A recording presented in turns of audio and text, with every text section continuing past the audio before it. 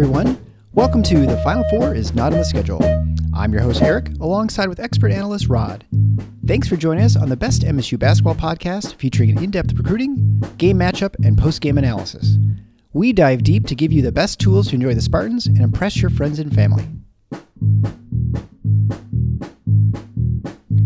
Hey everybody, it's Eric alongside Rod here, continuing with our Big Ten previews.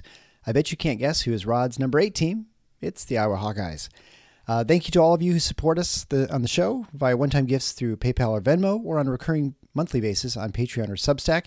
You can head on over to www.thefinalfoursnotontheschedule.com/support if you'd like to assuage your guilt and you're not currently supporting the show. All right, so this has been a very unusual offseason for the Hawkeyes and their little brother, the Cyclones, both in basketball and football. A lot of players are found to be gambling on sports, which the state of Iowa has been cracking down on. In fact, some players have been implicated in gambling on their own teams, not only just in their own sport. And not a lot of other... I guess it's safe to wager that this happens everywhere, but to date, most of the college athletes rounded up have mainly been from the Hawkeye State. Well, I think that's probably a safe assumption that wagering is going on. Whether it's everywhere that guys are betting on their own teams, I would like to believe that that's not quite as common, but you never know. And what's been interesting about it is, at least to date, and I think I've got this right, definitely when it comes to Iowa, the one guy who's been implicated from Iowa basketball is Aaron Eulis, who coincidentally or not transferred to Nebraska. Now, that's not going to help him. He's probably going to have to sit the year out.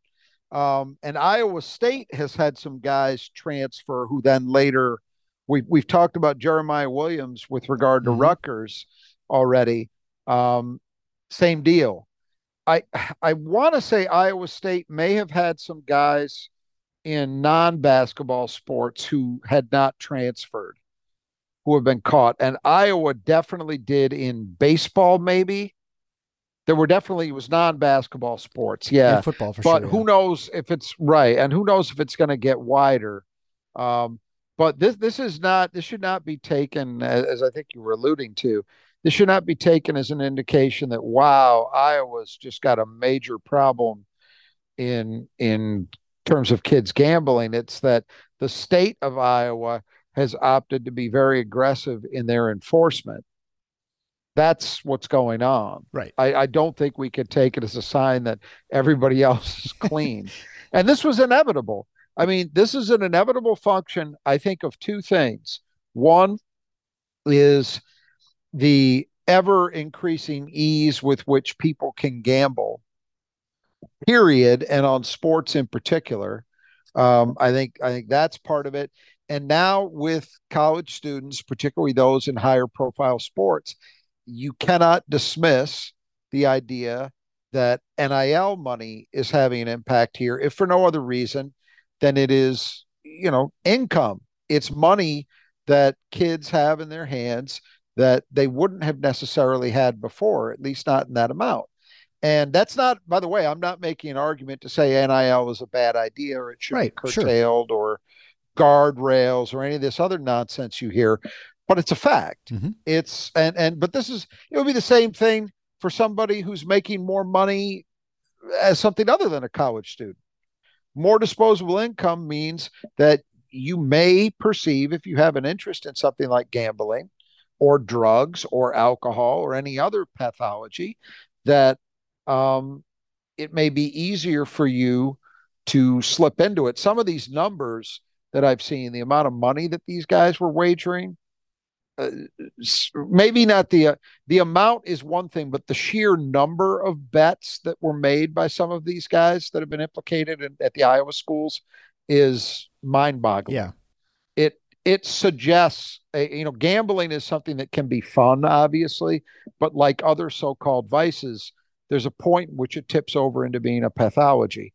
And some of those numbers I've seen suggest that at the least, it was a very, very bad habit for some of these guys. I mean, the number of bets they were making ranged into 4 digits. Yeah, well, and I think that in a year is crazy, and that sort of speaks to the ubiquitousness of the ability to gamble online, especially because you can make I don't know. Yep. I mean, my guess is, and not being a gambler, that 25 years ago, there aren't a whole lot of people making $1 bets on 10 different games.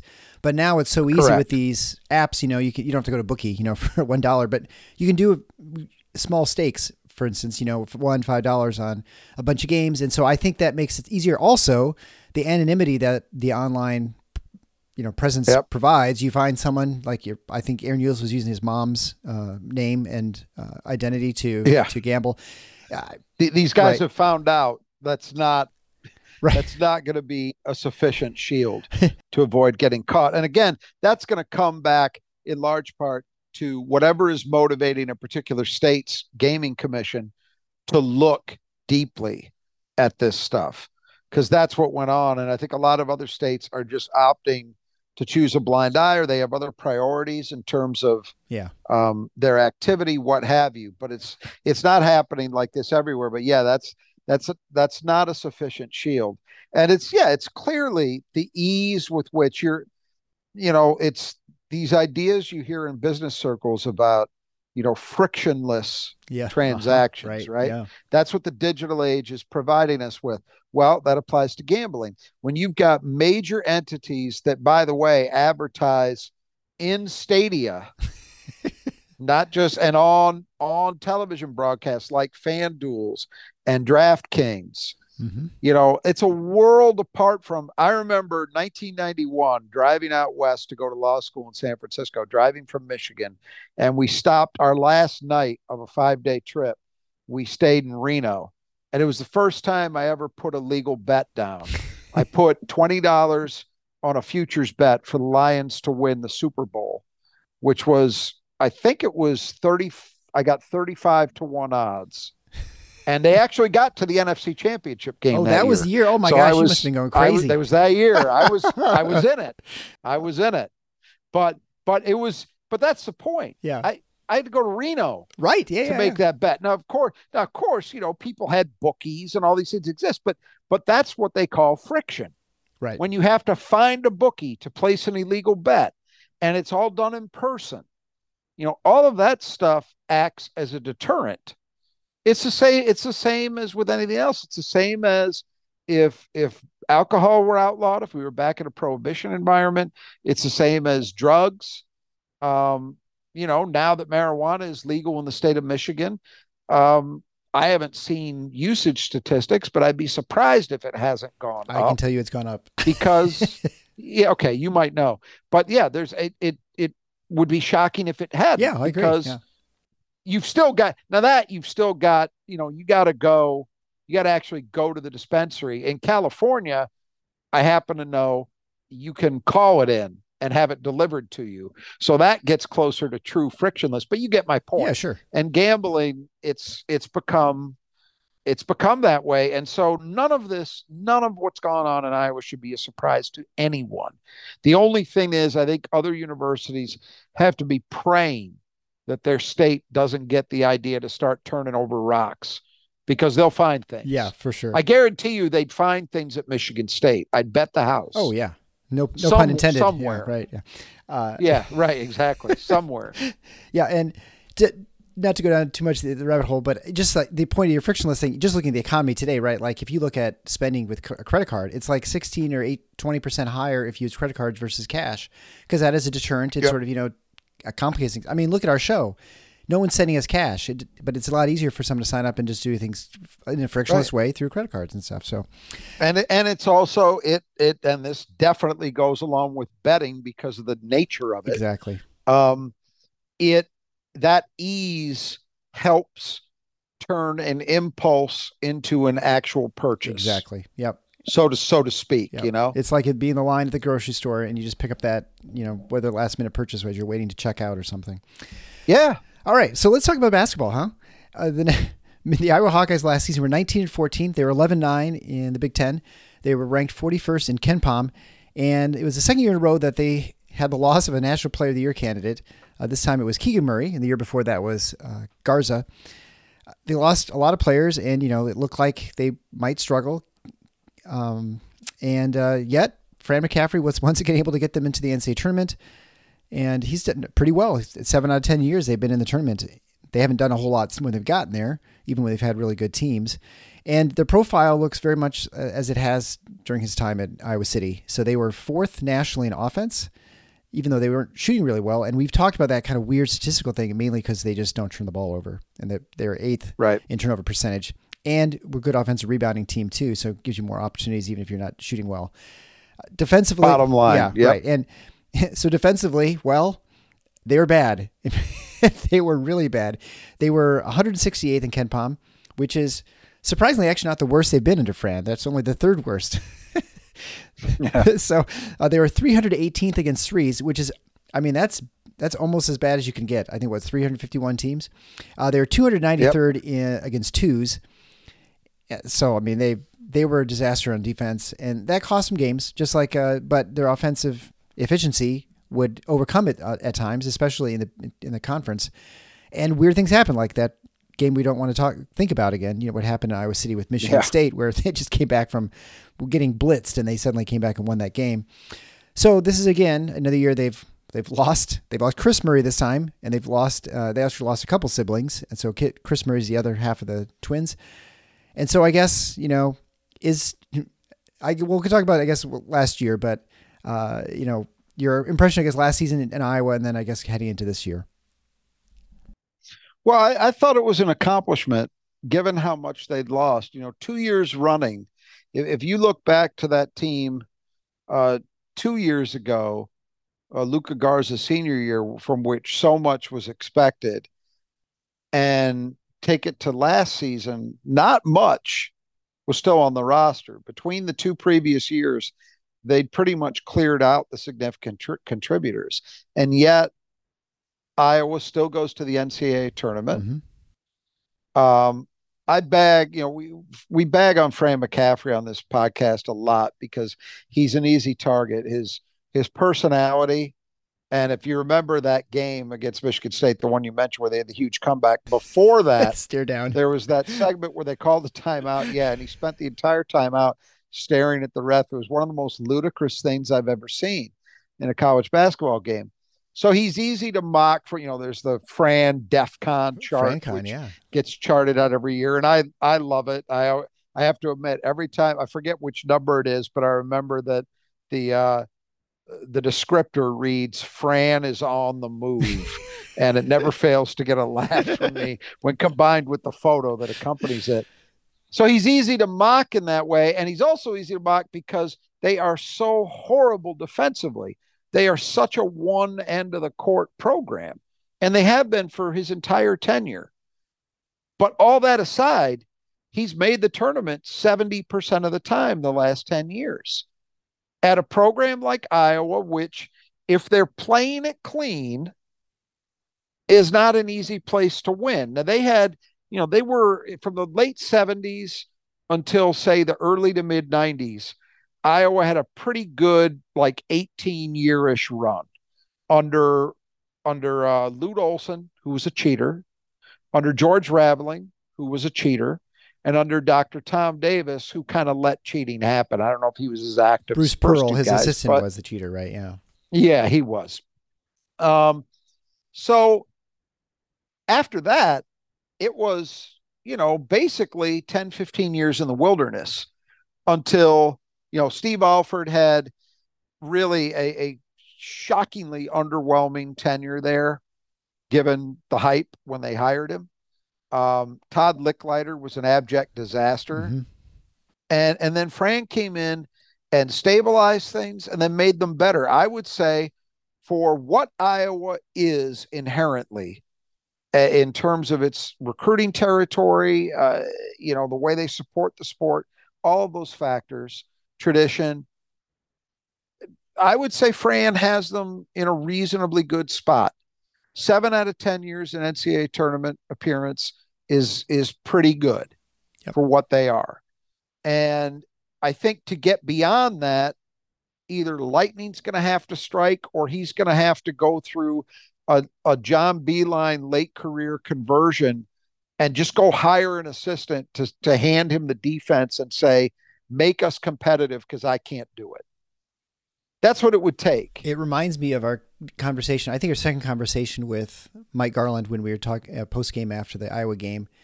And one interesting thing he stated was that part of the reason Iowa's defense is so bad is because of the way they play offense, if you recall. So, so in some ways, that they take so many bad shots and that they put themselves, that expose lead to themselves easy offense for the other team. To difficulty defending well. And I would say there are times I'm surprised how bad Iowa's defensive ratings are, because I'm like, in the half court, they're not terrible, but it's because they get exposed so often and allow easy buckets that their defensive rating becomes so low. Transition defense has never been good in general, and that's exacerbated by exactly what Coach Garland was talking about, that, you take a particularly bad shot, and not only are you missing it, but because of what happens in the aftermath, it gets the opponent into an easy basket situation for them. And it happens frequently. And, last year, maybe more than most, it's such a weird team because Iowa frequently under McCaffrey has actually been a good shooting team, and they're not just, you kind of have a vague impression of them as a 3-point bombing thing, but that's not fair. He's actually had a lot of years where the Garza years, for example, where they went into the post and they played effectively inside too. There have been, more often than not, Iowa shoots the ball pretty well. This last year they didn't, but it really didn't matter because they don't turn it over and they offensive rebound. They get a lot of second shots. So they just have way more opportunities to score than the opponent. So even if they're not shooting it particularly well, they're still an efficient offensive team. But that defense was just horrendous. And it's hard to overcome that totally. You can do what he's done for the most part, which is win enough games with great offense to get to the tournament, but you're not going far, likely, and they never do.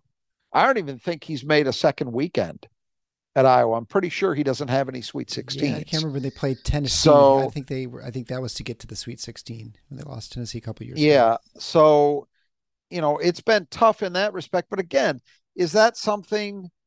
I mean, you're closer to Iowa than I am in terms of following it. I mean, do you sense that there's any dissatisfaction I don't, with McCaffrey? I mean, look, I think Iowa is first and foremost a football school, which I know people find kind of funny because Iowa's not great at football. They're pretty good, but that's what people care about most in Iowa. Basketball is very much an afterthought. It's not like it is at Michigan State where you could almost argue it's like 50-50 or some close combination.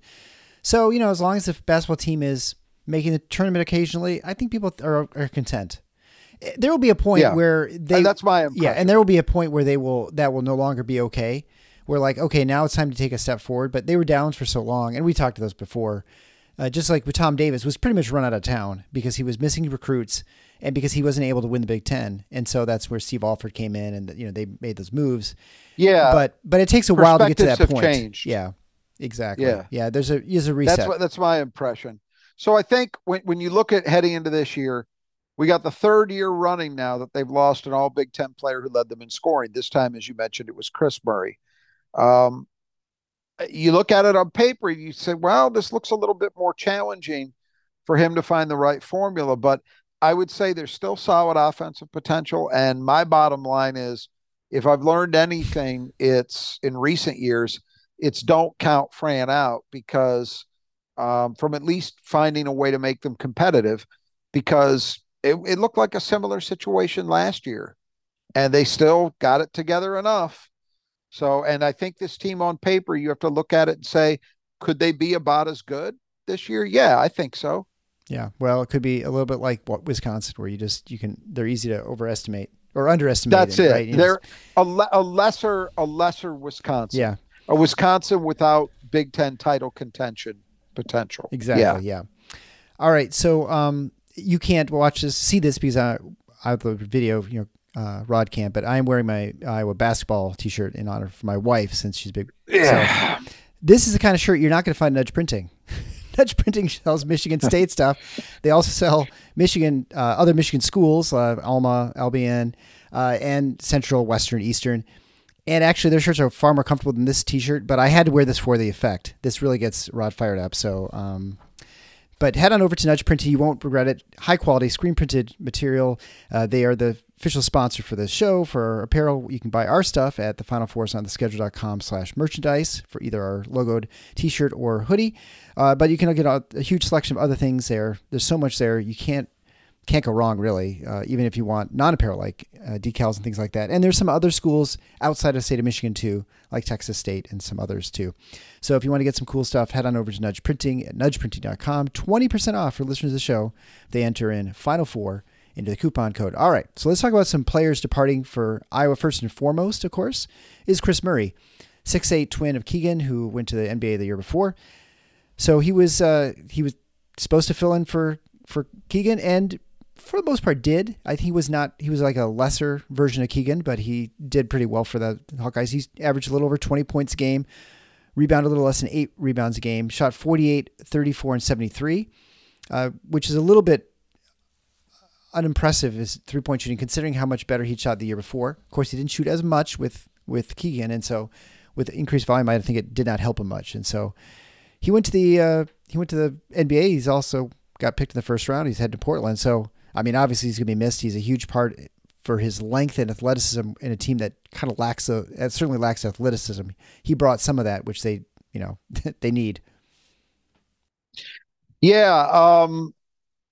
It's really amazing to go back three years, and the Murray twins were both, I believe they were each sub 150 rated recruits. So there were actually Iowa fans who criticized giving them scholarships, because I remember talking about it here. I had read the criticism that they, absolutely. All because their father was an all-time Iowa great, that's why they were given scholarships. Well, give it up to Fran, because both of these guys ended up as first-round draft picks. Chris going to Portland in last summer's draft after his junior year, by the way, didn't even need all 4 years. They're going to miss him because he was a 3-level scorer. Maybe a little less efficient with the deep shot as his volume went up, but still good enough to be a threat. Mm-hmm. And almost 8 rebounds a game. I mean, this is a guy who really, really contributed, even with the 3-point shooting being a little bit down. But overall, look, 20 points, 8 rebounds a game. You can't complain about that production, and that's a lot to have to replace. So that's a big hole for Fran to deal with. Well, speaking of holes, Connor McCaffrey, 6'5" guard, obviously son of Coach Fran McCaffrey. He's finally gone. He averaged 6.5 points a game, 4.1 rebounds a game, started 22 games this season, 117 assists to just 30 turnovers. So he is, fantastic assist to turnover ratio. Shot much better this last year, 38, 33, and 88, which is a vast improvement over where he began as a freshman. But, he just wasn't consistent enough from outside to really be someone you had to always worry about. And, Connor McCaffrey, I think he will, we talked about he's, I think, a fiery guy. I know he is a fiery guy. He kept it under wraps most of the time on the court, but I think that was definitely, I think he could help motivate his team and get him moving. So they'll miss that. I think that edge that he provided for the team. So that will be also lost, besides the fact that he's just a safe ball handler, right? He just fits the profile for Iowa basketball. Yeah, and there are upsides and downsides to that. I think the upside is for an Iowa offense that clearly prioritizes not making mistakes. Yes, big positive. I think the downside is when you have too many guys like that, you lack dynamism. Yeah. And, Connor McCaffrey was never going to be a guy to really create for others. I would talk about him as his assists are mostly he happened to pass to a guy that hit a shot variety, as opposed to, wow, he made a play for someone. He created a shot opportunity for someone. That's okay. It's not really a knock. It's more descriptive, because there are a lot of guys like that. Mm-hmm. And if that guy for your team doesn't make mistakes and plays that way, well, that's great. You can use that. As a shooter, he's good enough to be a credible threat, not enough to be a major positive. I think the negatives would be the lack of dynamism, and then obviously the defensive end. Just not ever a good defender. That wasn't going to change. So it's a loss. I don't think it has to be a huge loss. Yeah. No, I think that sums it up pretty well for Connor. Yeah. So next would be Philip Rambracha, 6'10" center. He was a transfer the previous year from North Dakota. I think it was North Dakota State. But he was very good. I mean, he averaged 14.1 points a game and 7.5 rebounds a game. So second in the team for both of those behind Chris Murray out there. Sorry, I almost said Keegan. And he was really pretty. I thought he was pretty good defensively too. Not terrible. Shot 57% from the floor. He's the kind of guy who knew exactly who he was and didn't try and do more than he could and played hard. And I think it was very positive for them. And part of the reason I think they were so successful losing Garza, I think losing Garza, there was a huge hole there, and he managed to fill it. Yeah, much more so last year than his first year. Mm-hmm. I thought it took, and he was okay. He wasn't terrible the first year, but I think it took him a year, kind of akin to like Tyson Walker right, yeah. At Michigan State, where it took him a year, and that doesn't mean he was terrible, but it just took him a year to really get used to the level and kind of find his footing firmly. And then the second year he took off. I thought he was one of the most improved players in the Big Ten last year. In addition to all the things you mentioned, he averaged almost 1 block per game, and he had more assists than turnovers, which is a rarity for a center. He was just a very skilled guy. The only thing he didn't really bring you offensively is he wasn't much of a jump shooter. But around the basket, in the lane, very effective, very crafty, and played within himself. Again, didn't make a lot of mistakes. He actually could make plays for others out of the post. So that's a real void, losing him. They've got some options, but I think when you look at his production last year, he's a guy nobody talked about because of the number of good bigs in the league, but he was really effective for them. Yeah, he'll definitely be the biggest. I think he's the hardest piece for them to replace for sure going into next season. Next to departing players, Aaron Eulis, we've already talked about, 6'3" guard, averaging 6.1 points a game at 40, 32, and 71 shooting. Better than 2-to-1 assist to turnover ratio. He just torched Michigan State in East Lansing, which is like his best game of the season. He transferred to Nebraska, but of course, as we mentioned before, all kinds of gambling issues. And I guess the question would be whether he's suspended forever or just next year with the NCAA. Yeah. It's an open question. Yeah. I think at a minimum he's looking at a year. So really the loss really doesn't matter because they weren't going to have him anyway. Right. I think is where you look at it now. When it happened, when he announced the transfer, it didn't make a lot of sense to me. I said, well, he was a starter. He was probably likely to at least play big minutes again. Why would he leave? But to go to another Big Ten school, and not one where you could say it was a clear step up.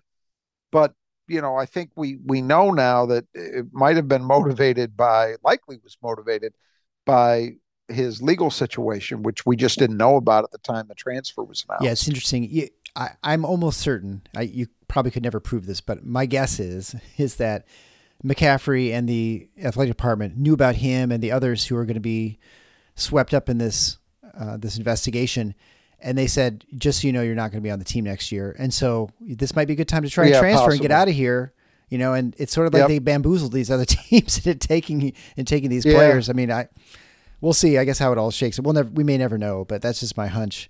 But either way, he's off the team, and he's something they probably could have used this year, but he's always frustrated my wife, who's a huge Hawkeye fan. So she's not happy to see him go. Finally, for departing players, Josh Ogundele, 6'11", big guy. He showed some skills at times, but just never, I don't know, it didn't seem like he's in great shape.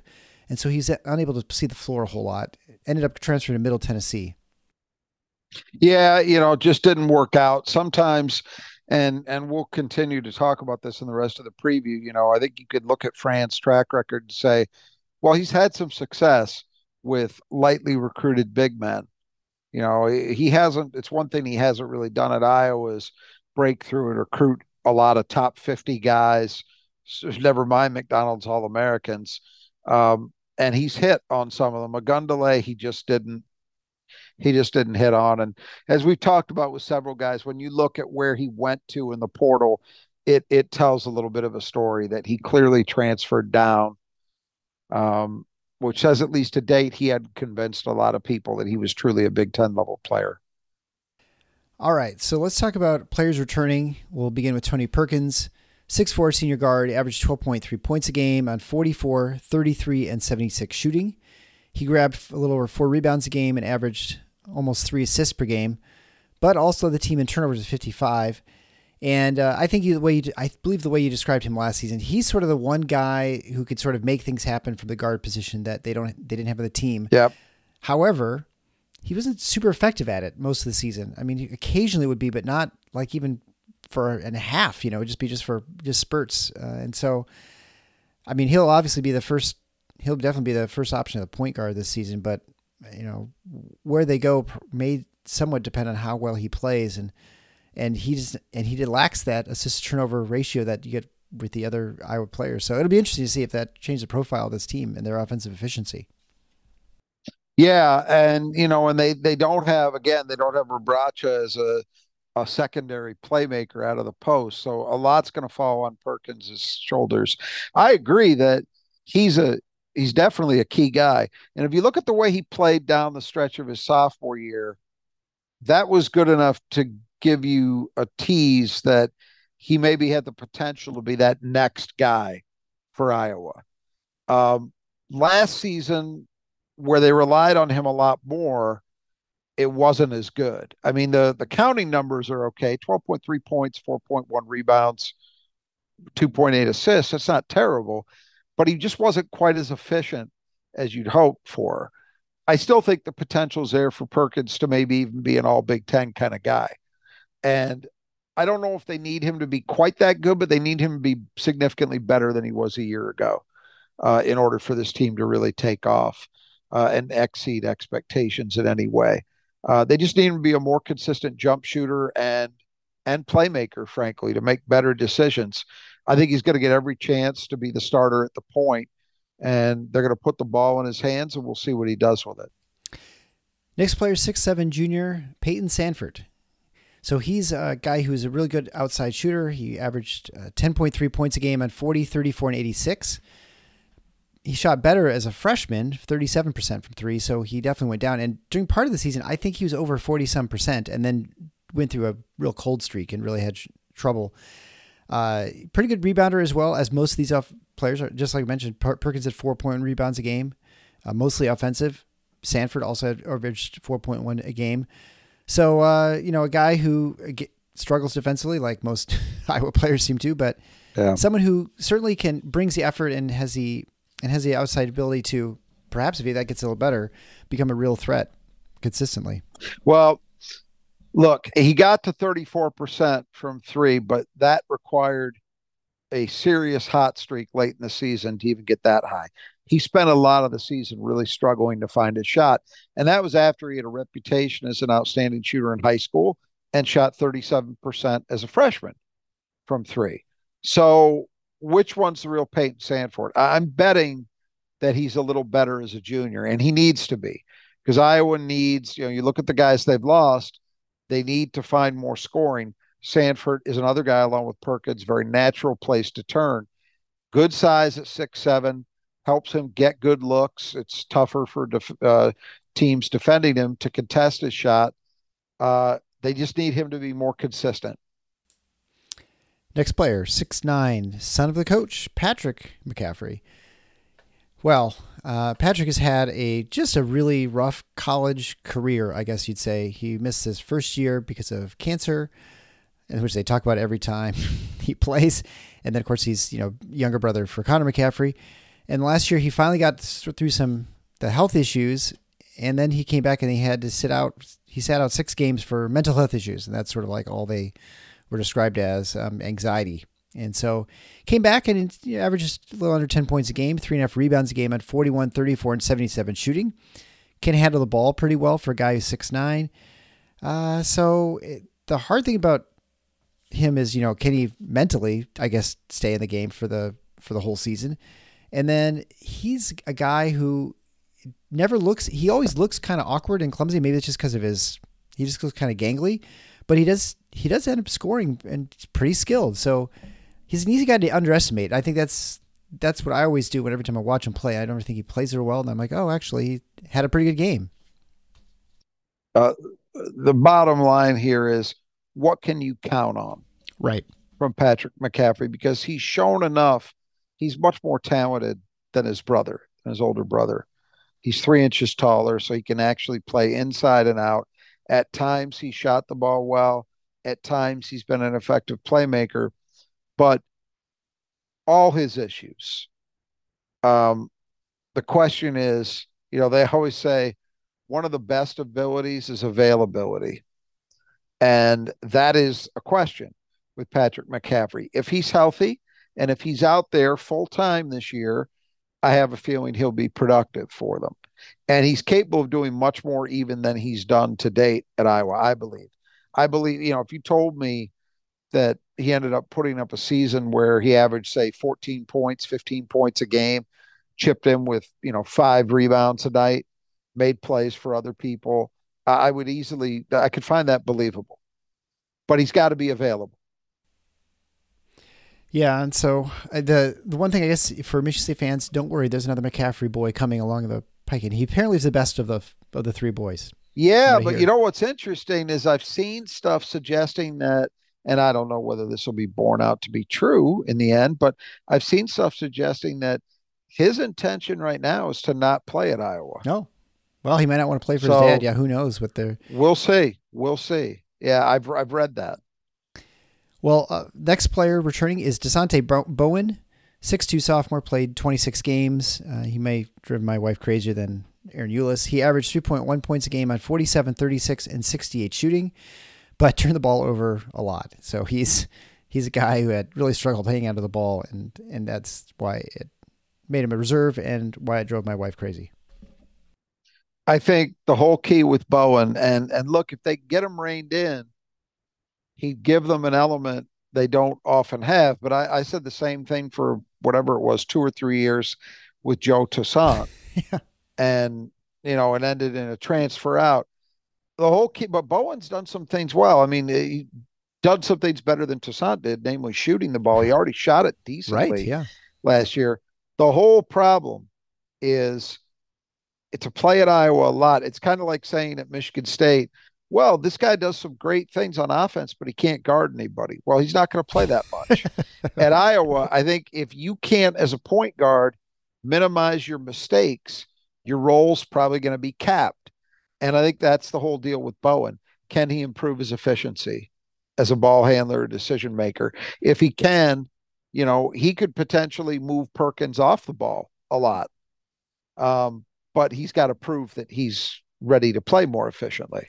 Well, and in his defense, he's now going to be entering sophomore year, so those things can get cleaned up too.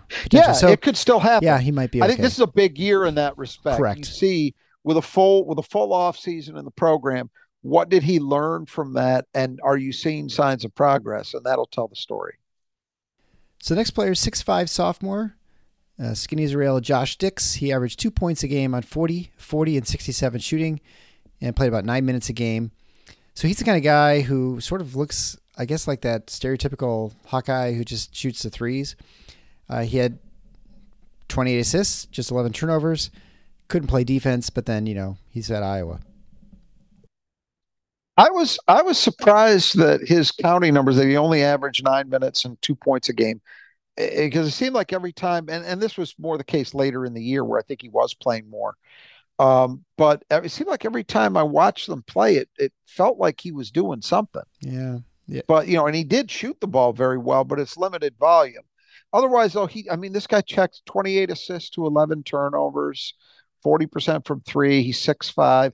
He checks every Fran box there is. It's easy to see why they offered him.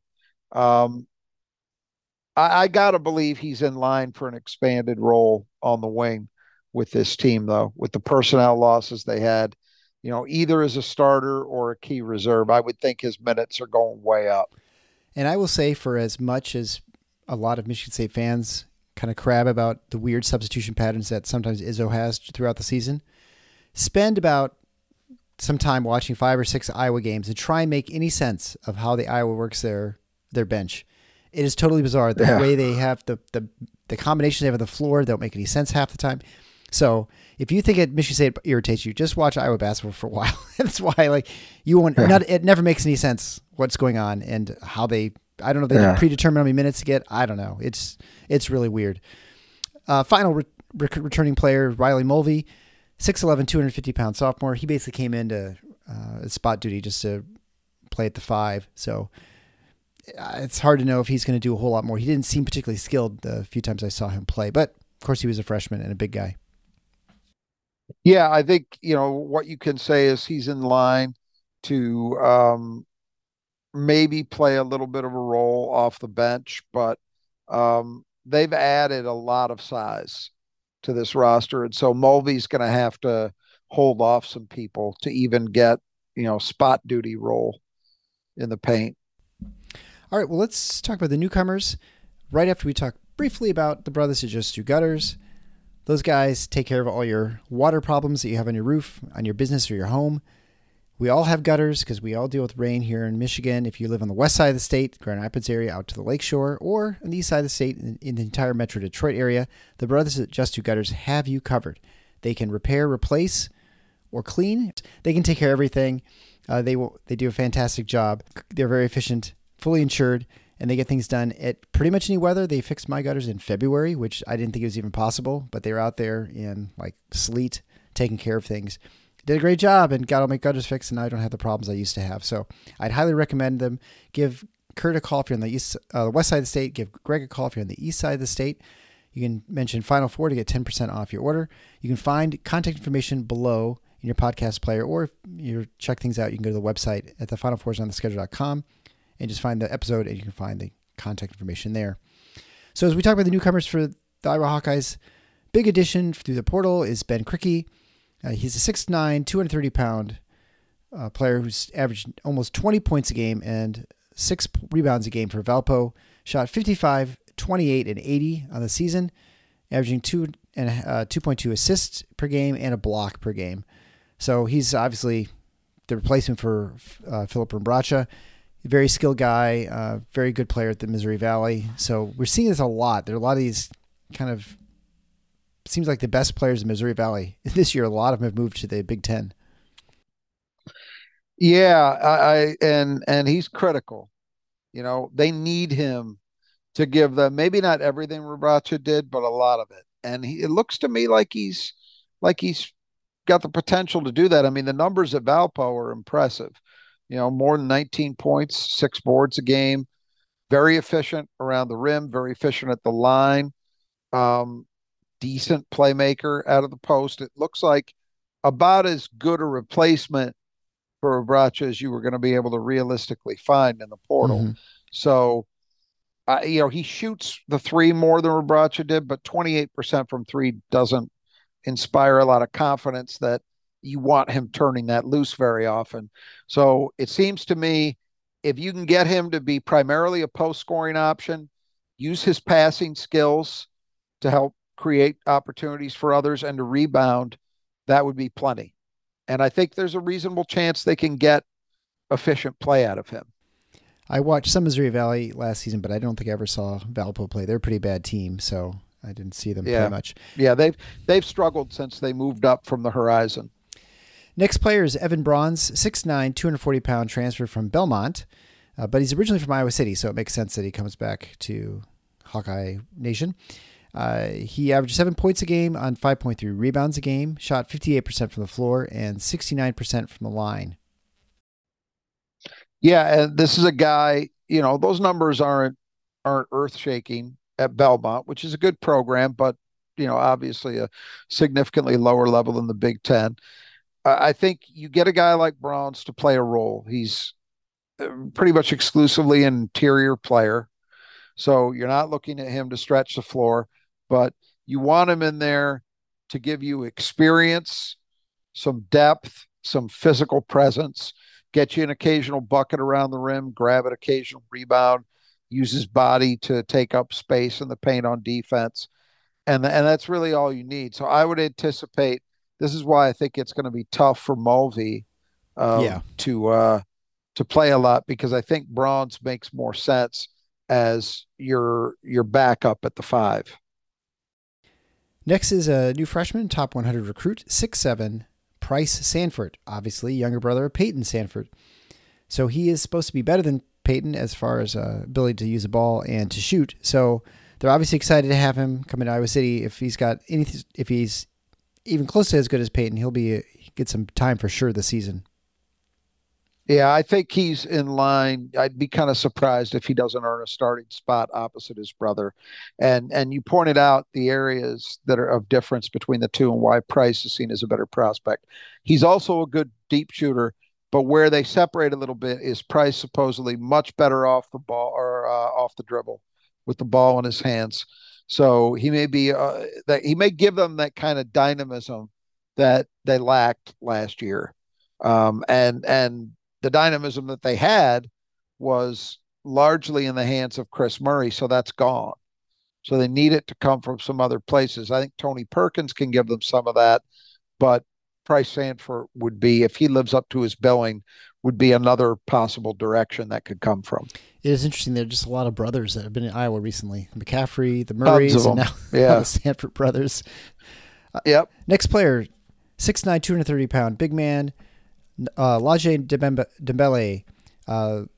He's a recruit that Fran went after, and again, to your point, Mulvey having trouble getting on the floor. This is another person who might be a little trouble to jump by Mulvey. Yeah, you just don't know. I mean, Fran takes, he takes some of these lower echelon, lightly recruited guys, and he's turned them into impact players often enough that I think at least early in their career, you really don't know which guy. Somebody's probably going to evolve, but you don't know who. Right now, as I look at it, I think Dembele is on the outside looking in for consistent minutes, but we'll see what he develops into. And the next two players are both from Moline, Illinois. So for those of you who want a great trivia question, go to the bar. It's Moline is one of the Quad cities. The other three cities, you know what they are, don't you, Rod? Is Davenport one of them? That's one of them. Those are the easy ones. Uh, This is a good trivia question. yeah, I don't know. It's Rock Island, and then Bettendorf, Okay. Iowa is the other one. So those are two. Okay. I had a kid in med school was from Bettendorf. Anyway, little useless trivia you get to learn here. All right, so next is Owen Freeman, 6'9", 220-pounder, more of a power forward than a center, and so they're hoping he can stretch the floor a little bit. Yeah, he was a guy who MSU actually offered, although when the Xavier Booker thing really took off, I don't think that was a committable offer. But MSU was interested in him. So he's got a nice combination of size and skill. And you look at his offer list, he wasn't a top 100 guy, but MSU had an offer. Illinois, Indiana, Marquette, Ohio State, Purdue, Northwestern, Wisconsin. So that says most of the Big Ten, or a lot of the Big Ten, at least half of it, was very interested in. So that tells you something. That's not true of every Iowa recruit. Right. I suspect, right now, assuming availability, I would say Patrick McCaffrey is likely your four-man in Iowa. But I think Freeman is in line to play a role if he's as good as advertised. So, they like him as a shooter. Obviously, his size means he may be able to do some damage around the rim. And he's a good enough athlete. They think he might actually be a little better defender than what they're used to rolling out there at the post spot. So an intriguing player, and one that I think, along with Price Sandfort, has a real shot to play as a freshman. And finally, for newcomers, 6-foot point guard Brock Harding from Illinois, like I mentioned, Moline. He was a teammate both in high school and AU of Freeman. Yep. This is a France special. So not heavily recruited, not highly ranked, but you look at him and boy, we've seen a lot of guys like this under Fran. Less athletic, 6 feet tall, so not very big, but he's reportedly very skilled. Guy who can shoot. He can move the ball without making a ton of mistakes. So I think what it comes down to me, is a couple things. One, is Perkins good enough at the point that they say, okay, we could start Tony here? Mm-hmm. So that's one thing that will impact on Harding. Then the other thing is, how much has Bowen learned? If Bowen has settled in and is less mistake prone, well, he gives you more athletically than someone like Harding does. So he's probably ahead of him in the pecking order. But if he hasn't figured that out, somebody like Harding, assuming his high school profile translates and he's able to shoot well and he's able to not make mistakes, we've seen Fran embrace these kind of guys. I Right. mean, his son was significantly bigger, but his son, Jordan Bohannon, Mm-hmm. um, although this guy was more highly regarded, Mike Gessel, going back a few years, you know, there have been a number of these kinds of guys. You don't have to be. I mean, honestly, not that I'm glad he came to Michigan State for the time he did, but somebody like Foster Loyer probably could have played a lot for Fran, Yeah. you know, and so Brock Harding is kind of in that vein. So a guy like him that in other programs you might look at and say, boy, it's going to be tough for that guy to get on the floor. You don't conclude that too quickly at Iowa. So we'll see with Harding. Well, if you stumbled upon this show and you like what you're hearing, make sure you subscribe if you're not yet subscribed to the podcast. That way you don't miss a single episode. You can also check out our website, thefinalfoursontheschedule.com. There you can sign up to be on our email list so you don't miss exciting games we have. One of the contests we're having this season is the Beat Rod, where he's predicting teams, Big Ten teams' final standings 1 through 14. You can do the same and try and beat him and win free Nudge printing stuff. So you can send that in to Eric, ERIC, at tffinots.com. And make sure you just put in your name and also how many points you think Michigan State will score against Michigan this season. And remember, they play them twice. That will be our tiebreaker, which we had to use last year to separate some winners. So again, 1 through 14 on how the teams will finish. And we use the Big Ten tournament seeding because that's the only way to really do it reasonably. All right, so overall for this team, I don't know. It's kind of hard to guess because again, they look depleted, but then you see potential, right, in this lineup, and you kind of know you have a history with Fran McCaffery, and it's not like the cupboard's entirely bare, right? He has parts that were working well last season, so you would assume that they're going to be competitive, they're going to be a pest, they're going to beat you at times, but they're also going to disappoint you if you're an Iowa fan a number of times as well. Well, I think, look, there's a number of levels you look at this. So the first thing is, what do you got coming back? And they've got some guys who've done some things, but those guys need to elevate their performances significantly. So Perkins and Peyton Sandfort have to be more consistent. They just have to be. As shooters, first and foremost, they've just got to be better than they were. Patrick McCaffery, his son, has to be available. If he's able to play all the time, they'll get good production out of him. But, I like the odds of at least a lot of that coming to pass and to some level, because history, this is where Fran's track record comes in. History tells us this is kind of what he does.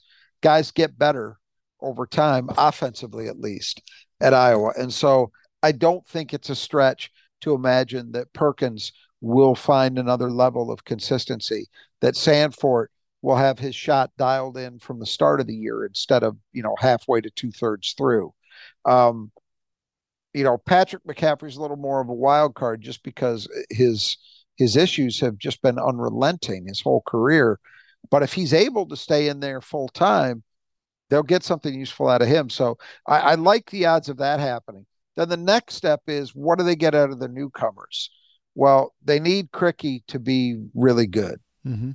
And that doesn't mean 20-10, but they need him. They need him to be a bona fide Big Ten center that can play the way Fran needs him to play, meaning he'll run some offense through him. He's effective on the boards and he's efficient around the rim, giving them a low post presence. I think the two guys they've added in the post in the transfer portal have the potential to be good answers. Price Sandfort kind of has to live up to his billing, which doesn't mean superstar, but it means a guy who is capable of stepping in and playing a big role, maybe even starting immediately and giving them real offensive production. And then, you look at Freeman and Harding, and you're not certain what you'll get out of those guys, but boy, they both seem to fit that Fran profile of very skilled offensive players. And so it's not crazy to think, yeah, those guys could be helpful. So I think most of putting them here is based on Fran's track record of being able to get enough offensive improvement and efficient offensive play out of whoever he's rolling out there. And I think that's not a crazy bet to make. And then after that, it just comes down to how effective are the newcomers. And I'm inclined to believe they'll get enough out of those guys. Krikke, having done it in the Missouri Valley, is helpful. You know, we've already talked about one Missouri Valley player at Nebraska who's a big man. Krikke actually was more productive in that same league. Mm-hmm. And so I think there's reason to be optimistic that he's going to be pretty good at center. And if he is, and those returning guys I mentioned are, you know, find that next level up, I think saying Iowa's a tournament team again is not a stretch. They're in the mix. I'm giving them an edge over some of these other teams based in large part on Fran's track record. That's not 100% certainty to hold, but if I got to make a choice, that's why I'm making that choice. Sure. And if you look at the teams that you've had picked, but behind them, there are actually even more questions there. I think as far as, so it's, I think totally reasonable where you have them. And then I don't know. I mean, I think again, we're splitting hairs a lot of times here. And when you were ranking coaches early this summer, I think you had McCaffrey, as much as we kind of tease it, joke about him, as the third best coach in the league, because they're just of the track record. A lot of the coaches have. Did I have him there? I think so. Did I have him third? I think so. I have to go back, but I'm pretty sure that's where it was, because it was sort of like, okay, Shrewsbury would have been there, but he left, and it's like there's his own painter, and then there's kind of like everybody else, right? Yep.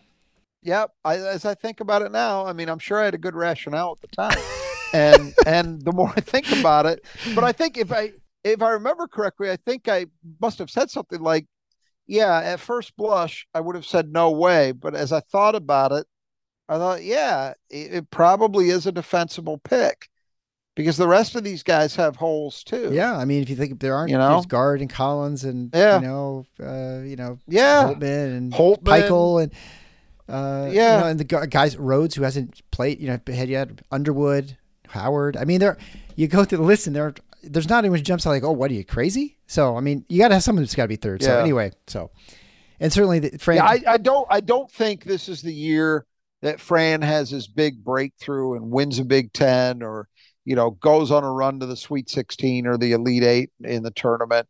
I don't see it as that kind of team, but as a team that has a legitimate shot to get back to the tournament, yeah, I'd go that far. Right.